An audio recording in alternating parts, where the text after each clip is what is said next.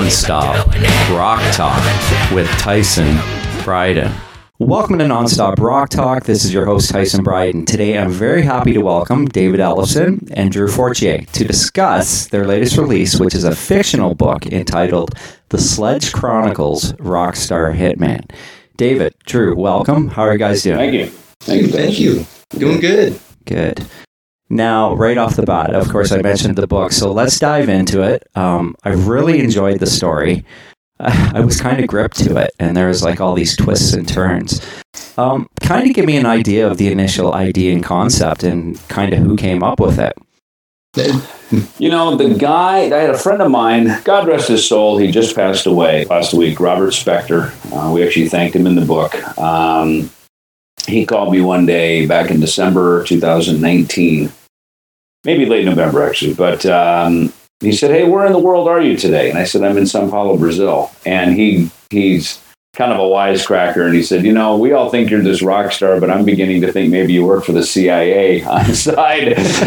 And I thought, dude, that is a killer idea right there. I'm going to take that and run with that. And I literally opened up my laptop as I do and just started putting ideas down. And I started to kind of frame out, you know, the idea of the book. And I called Drew, or I emailed Drew. I said, "Hey, man, I got something here." And knowing he'd been working on the Dwellers film and had this kind of sick, decrepit mind for horror and scary things, I said, "Hey, I got something. You want to jump in and collaborate with me on it?" And he said, "Yeah, man, I love it." And within, I don't know, 3-4 days later, he sent me over just a great piece. I went, "Oh my God, this just went to another level."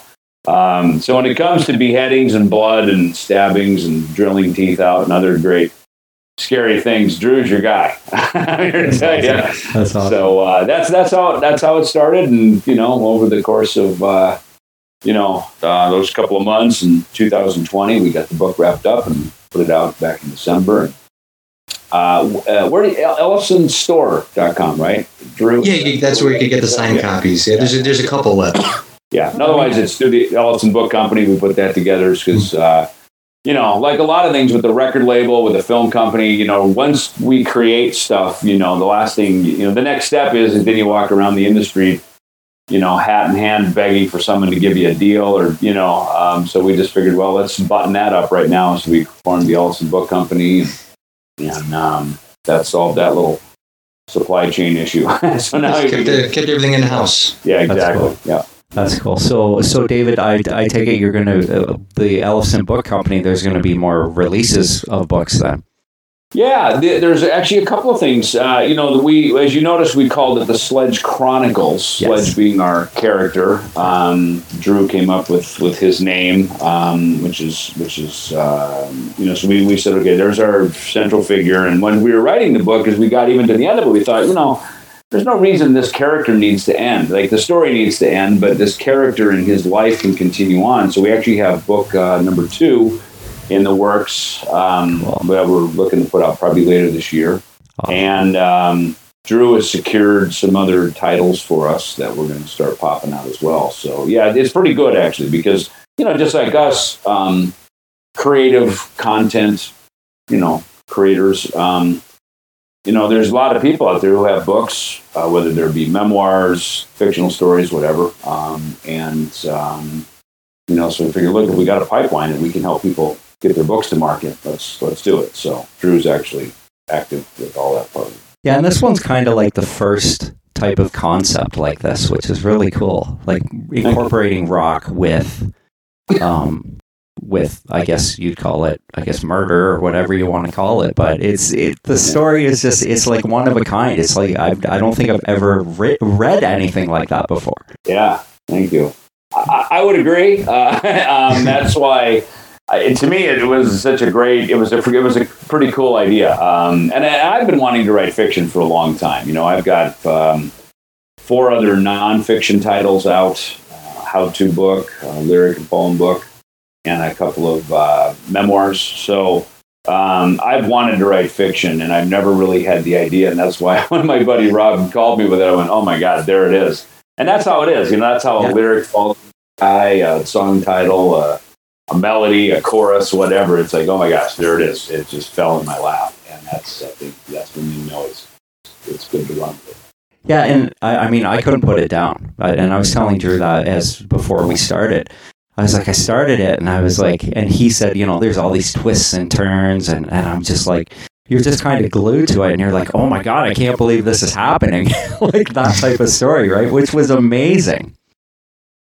I'm so glad you got a kick out of it, because like I tried to go against every cliche you would normally read in the book, Yeah. It's like usually like, this would happen to the hero and all that. And I kind of base Sledge off of like a Bruce Campbell character. Like he's kind of like a lovable idiot, but he still gets the job done, So there's some self-deprecating sense of humor in there. And he's not like your chest pounding like hero guy, He's just a goofball and just, especially when it comes to like one of my favorite parts of the whole book is the motel part where he gets the wrong guy and and the car was gets crazy. stolen. That was insane. And then the guy comes in and he's like, like he realizes it, and then the other guy comes in who's been kind of his handler, I guess you would call it, right? Yeah, right. Oh yeah, Bob. Yeah. Bob, yeah. Which is based on somebody we know actually, and but yeah, it was thinking about it. That's a lot. It was a lot of fun to write, man. It was really cool, and and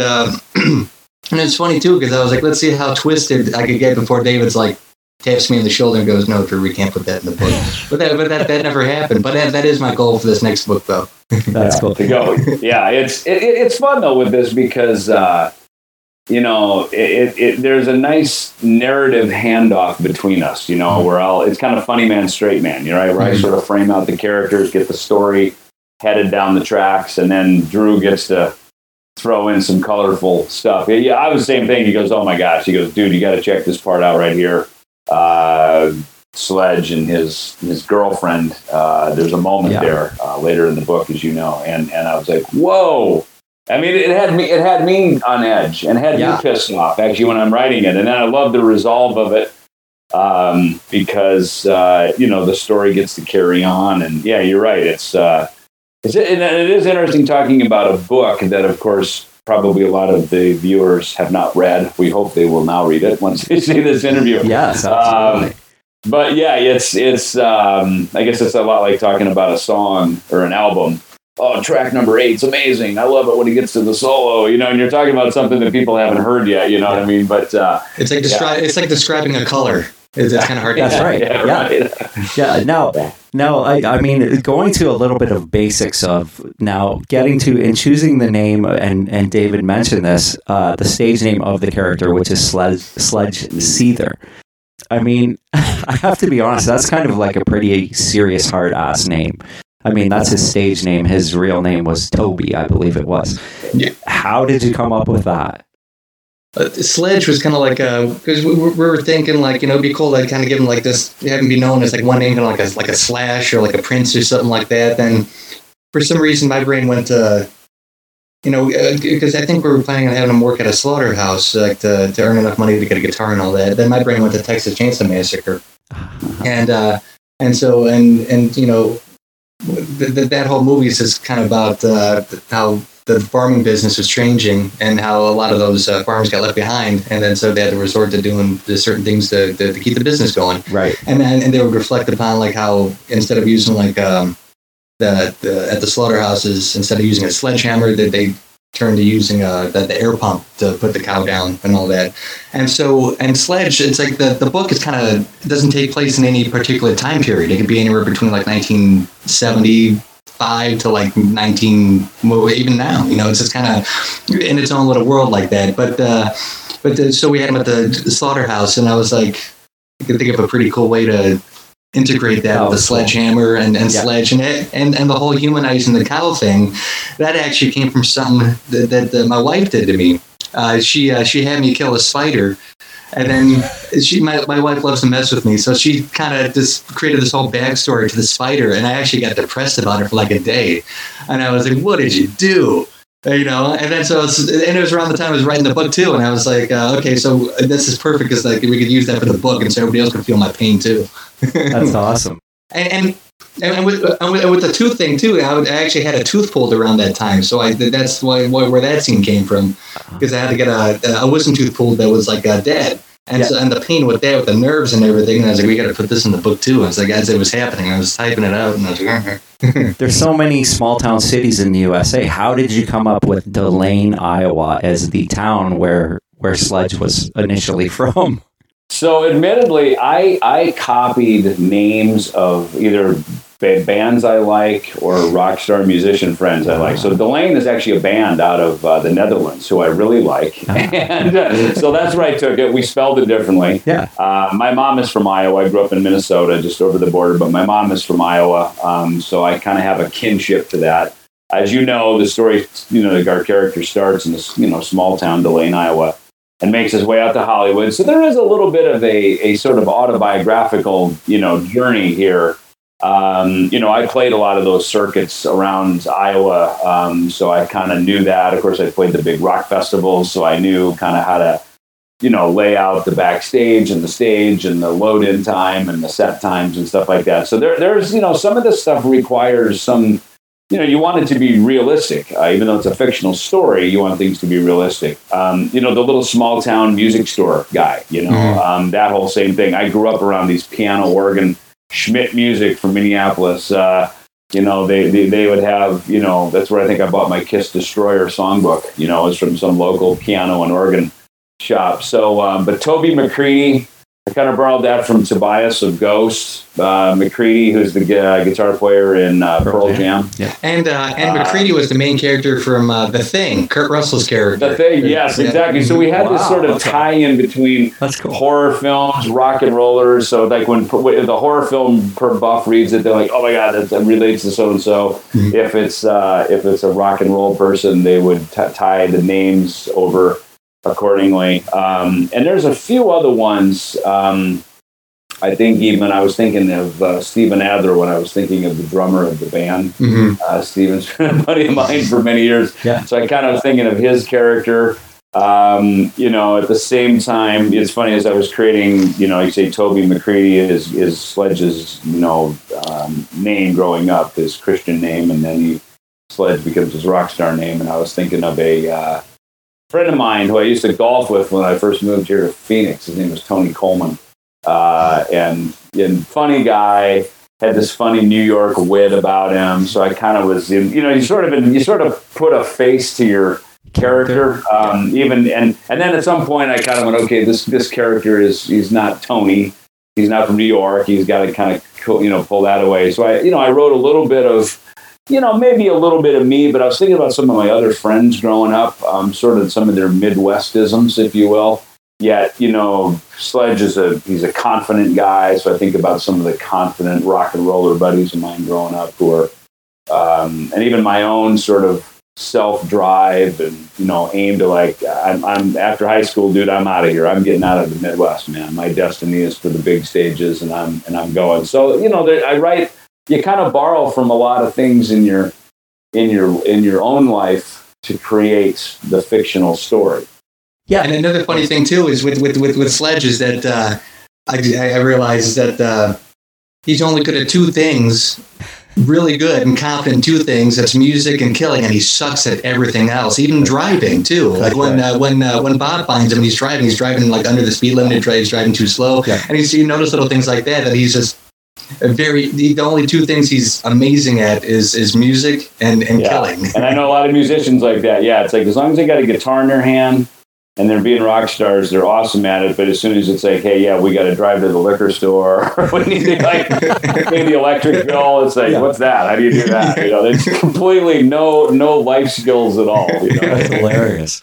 Yeah. Well, I mean, what I found, and speaking of the music aspect of it, I think you guys having played in bands and being touring musicians, I think that aspect of him and coming up through the ranks of what he was doing, you guys have a take on that. So that was another thing I found great about the book was the fact that you guys have that background. So that's something that's easy to write and it makes it more believable.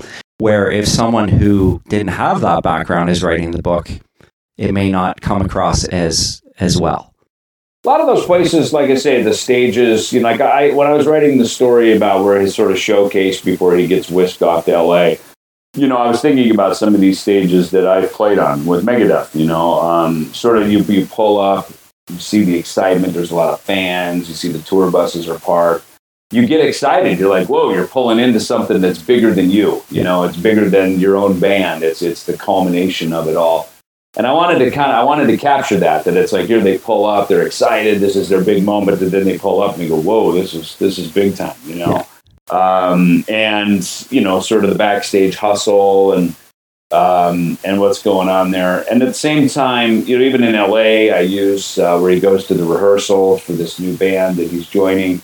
I've been in that very rehearsal room many times. And so same thing with small bands going in and, sort of walking in there, meeting some people for the first time. And just, you got to really be on your game. You're confident, but it's scary because, it's like, man, I hope I make the grade. I hope I pass the audition, or I hope I don't suck. I hope I remember my parts. So I wanted to create that feeling of him walking into something that's much bigger than him. All eyes are watching. He's the guy. I've walked into auditions like that, as I'm sure Drew has too, where it's like all eyes are on you going, all right, is this kid going to make it here? Is he our guy or not? And you want to nail it. So and even going to the nightclub, I remember going to, there's a place, the Rainbow Bar and Grill, Sunset, when I first moved there in 83. And again, I'm just a kid fresh out of high school from Minnesota. Had my chops and everything, but I never walked into a moment that I'd read about, this is like the modern day Studio 54, like it's sex, drugs, and rock and roll, and there's famous people there. Everybody's cool. They kind of got their, standing against the wall. They're cool. Like the girls everywhere. It's like Caligula with leather jackets. Yeah, it's like, how do you even carve into this? You know what I mean? It's like, what's the line to get in? You know what I mean? And some guys had to stand in the line out front. Other guys went to the front of the line. They got let right in because they were in the cool club. And, so just creating the atmosphere of some of that stuff. And in this case, Sledge kind of gets pulled right into the inside. And kind of in a way that I did. When I got there, I met Mustaine. He had the town wired. He was a rock star. People knew him. Yeah. And me being with him, he walked me right into the front of the line, just by being in his company. So I tried to kind of recreate some of that, bigger than life feeling of what it's like to be a rock star, in the book, because I've had those experiences, as Drew's been in those shoes as well. Yeah, and it's cool. I mean, it's set. It's early 90s, late 80s, right? It's late 80s? The book's set? It could be. I mean, it doesn't really, I don't think it defines. We kept it pretty broad. In fact, we talked about that, about what song, okay, if you listen to Zeppelin and Kiss, and, these are pretty timeless bands that it's like, they go so far back, late 60s, early 70s, really, that it's like, okay, this isn't a hippie book, so it's not the 70s, yet it's not probably today, because that scene on the Strip and that kind of rock and roll kind of feeling doesn't exist like that anymore. It's almost more historical at this point. If you go, to the Rainbow now, you see the Statue of Lemmy. It's sort of a walk down memory lane. It's like going to a Hard Rock Cafe. Oh, this is what it's like back. What it was like. But so that we talked about that. Like, what is the period piece? And we didn't want to nail it into a. It's funny. I'm reading. I just picked up a new John Grisham book, and the storyline is in 1990. And so I don't know if he wrote it then, and it's just taken this long to publish it because it just came out in hardcover, or if he wrote the story about that, like just recently, published it. So it's very interesting now as I read to get where is the time reference, and it's so we wanted to keep ours pretty broad and not very pinpointed. Right. So that the tale of rock and roll could be told without sort of a specific date in mind. Yeah. Now there is, I mean, even in the beginning of the book, when Sledge goes to LA, there's a little bit of darkness in that, because the one character who he's, he becomes friends with, and I'm not going to give away too much about that. He becomes friends with this guy. He's a junkie. Oh, Robin, yeah. Robin, yeah. right? Yeah. And that's another thing that in LA at that time was, I'm sure, David, you were kind of in that as well. Dude, 1983, when I got there, it was sex, drugs, and rock and roll. I mean, cocaine was on the cover of Time magazine that year. You know what I mean? Like, it was like full on, you know what I mean? And there were still streetwalkers, hookers down Sunset Boulevard. I mean, it was full on. And, I was thinking of the Sweet Desolation Boulevard album cover right there, where they're kind of, and that was it. When you turn the corner past, Crescent Heights, come down around past Chateau Marmont, and you make the turn, there it is. Like, that's the album cover with the Arco in the back. There's Tower Records on the side. There's Gil Turner's Liquor. FM station used to be right there. Over to the right that you can't see is the Roxy Theater and the Rainbow. I mean, that was it. When I turned that corner, I went, oh my God, like, we're in the Sweet album cover right now. And It hasn't changed. It still looks like that. But yeah, when I got there, it was intimidating to the degree that it was all going on. I mean, Motley had just played the US Festival. Ozzy was getting his musicians out of LA. So Quiet Riot was obviously was headed toward #1 on MTV that summer. I remember going down to the Troubadour, and Wasp had just played their final showcase for Capitol Records, and they had just got signed to Capitol, so they were taking off. That's cool. Rat was on their way. Yeah. It was big, and it was exciting, and it was fun. I mean, it was so cool. It was fun. It was just a really fun period. Metallica had already, they had gotten signed to Megaforce, and they were, Kill 'Em All was going to be coming out, and so it was. And me and Dave, of course, I could tell with Dave that our thing was going to work. It was going to be something, and. So it was just a beautiful time to land there. But you're right. I mean, I was the total kid from the farm. I mean, again, mine is that's why this story, I think, for both me and Drew, kids from the Midwest, who both got our turn, up to bat in Hollywood, and him with Bang Tango, and I remember when Bang Tango came out. I mean, they were on the radio every day. I mean, every hour on KNEC when it was still a terrestrial station out of Long Beach. Pirate Radio was another new record radio station playing. I mean, Bang Tango was you couldn't get them off the radio. They were just breaking big. And ironically, the guy that signed Bang Tango was the guy that signed Megadeth to Combat, Steve Sinclair. Steve signed you guys? Or Steve signed? They were no kidding. He signed Bang Tango, yeah. And he ran Mechanic Records, Bang Tango ran Mechanic, and but they just never knew what to do with them. They were just kind of like... And we sat with Steve down at Cantor's on Fairfax in 1986, and as he was, we were talking about recording Megadeth's second album, Peace Sells with Who's Buying. So yeah, it's so funny that the characters. There's so much, reality, inspires fiction, and fiction mirrors reality. And I think that's what this book is, and that's why we got so excited about it. We went, man, let's not let the party end. Let's not let the ride end. Let's keep it going, because as Sledge goes to Europe or goes to Asia or goes to South America, there's bad guys he can kill everywhere. So it's amazing. Keep the story going. Like I said, I'm reading it and I'm like, this is like so out in left field. I'm like, this is like, I don't think this could ever happen, but maybe it could. You know what I mean? It gets you thinking. It's like, was there ever a rock band that this actually ever happened to? Kind of thing, you think about these management companies and the power of the music business. I mean, the music business was a very different business back in the 70s and the 80s. It was a lot more, it was a more underground, like, hey, forget about it, like, kind of run business. Right now, it's very corporate. It's all that. But it was run by a different, let's say, organization back in those days. And, there's another great book called Hitman, which I love. That's why when we were coming up with the title, Rockstar Hitman, we toyed with that a bit. And I love when we settled on Rockstar Hitman, because there's a great book that came out in, I think, the late 80s, early 90s called Hitman. And it was all about the payola scheme of the record business back in those days. And so I love, kind of how we came up with our title. And And then you got the Peter Grant stories, like the stuff Peter Grant was into. This is like bullies and hooligans and gangsters and the mafia, and I mean, back in those days, that's what it was.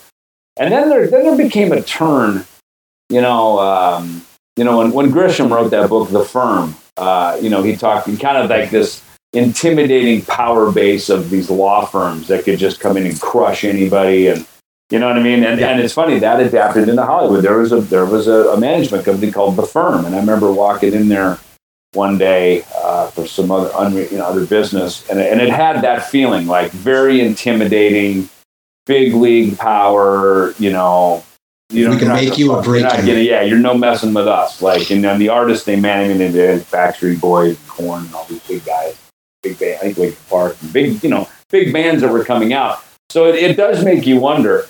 And I don't think The Firm is around anymore, but it does make you wonder, to the power that an organization could get to in entertainment or otherwise. Venture capitalists. I mean, Jason Bourne and Bond, and these guys are born of this stuff. Exactly. These entities that think they're above the law. You know what I mean? So they start going out and going, hey, we need this guy to disappear. And they route the tour to make that happen. That's right. And it revolves around the tour of who they're going to get. Yep. I mean, one of the coolest parts is the agent, or was it an agent at the show, and they have to get rid of that guy. And the way the promoter. The promoter. Yeah. Sorry, the promoter. And that was just like, what?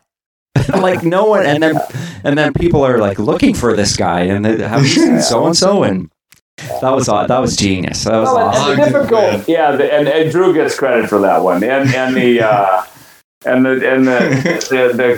kind of the human connection going. I actually like that guy. Like this is and that because it's a business in entertainment, like every business. It's a business of relationships. So you're building relationships, and you try to be on the good side of the bad guys, and you try to stay on the good side of the good guys, and then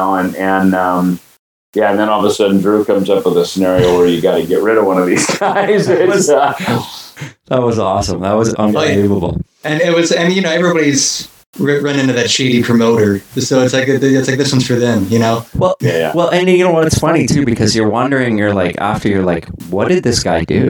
You know what I mean? Like, who did he piss off, and why? Yeah, and why it kind of leaves that leaves that for your mind to kind of fill in, and that's kind of get a lot of that from like classic horror. It's like it's kind of.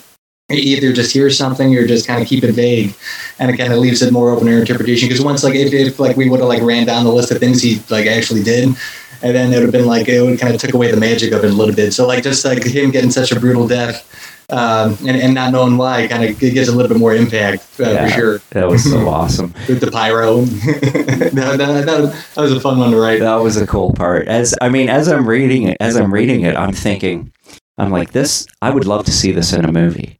It would make a awesome movie, but we've gotten a lot of that right away. People are like, "Oh my gosh, when's the Netflix series coming?" Because you're right, it very well could be.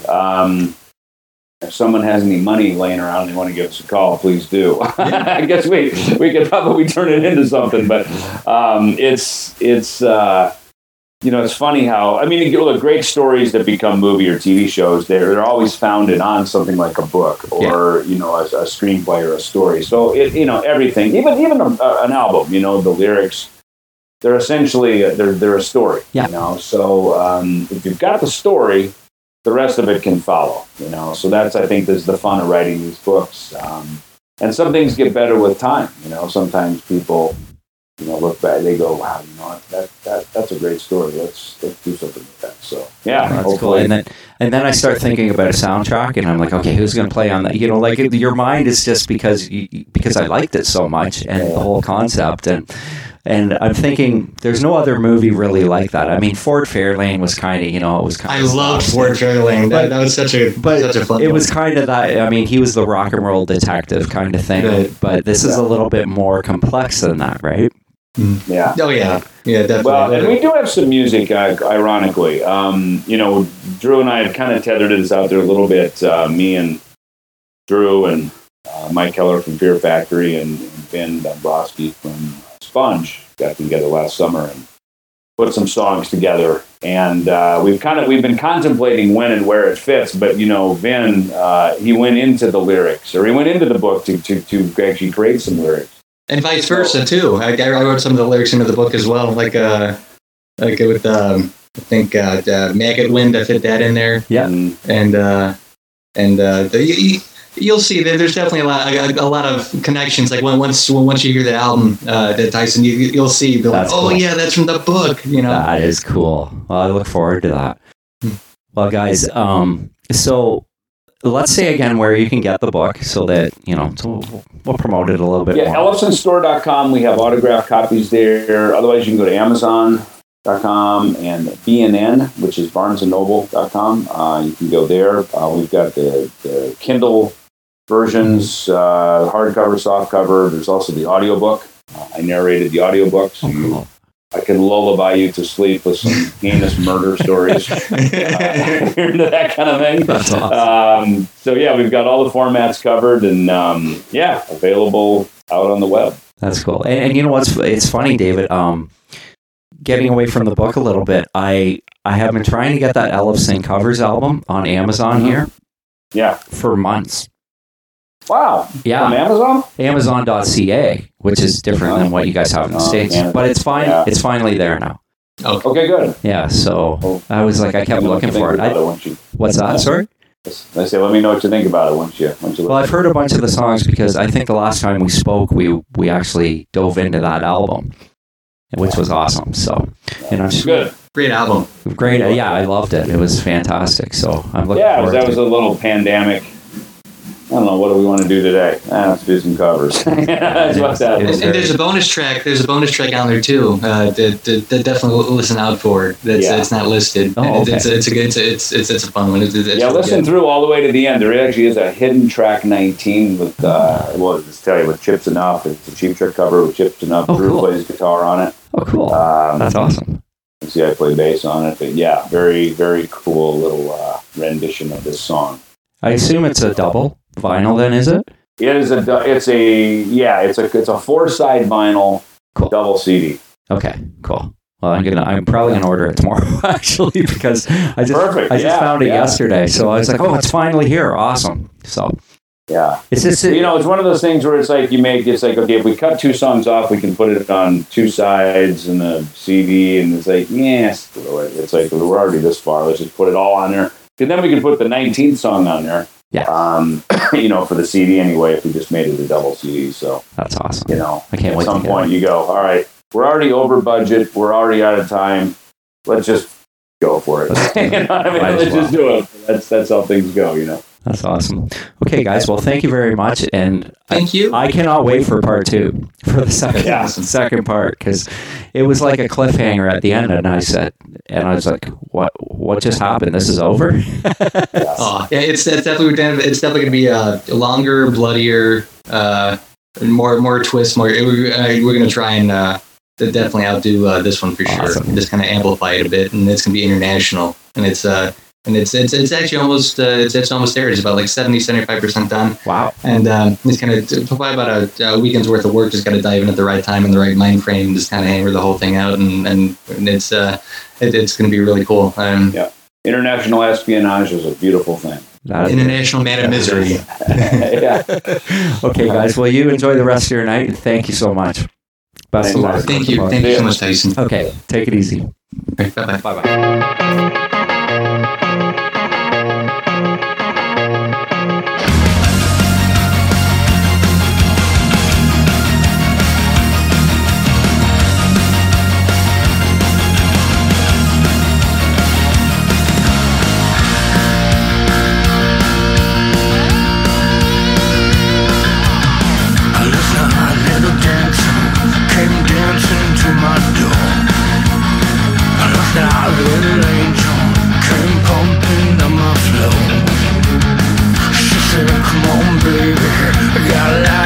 For love, and if it expires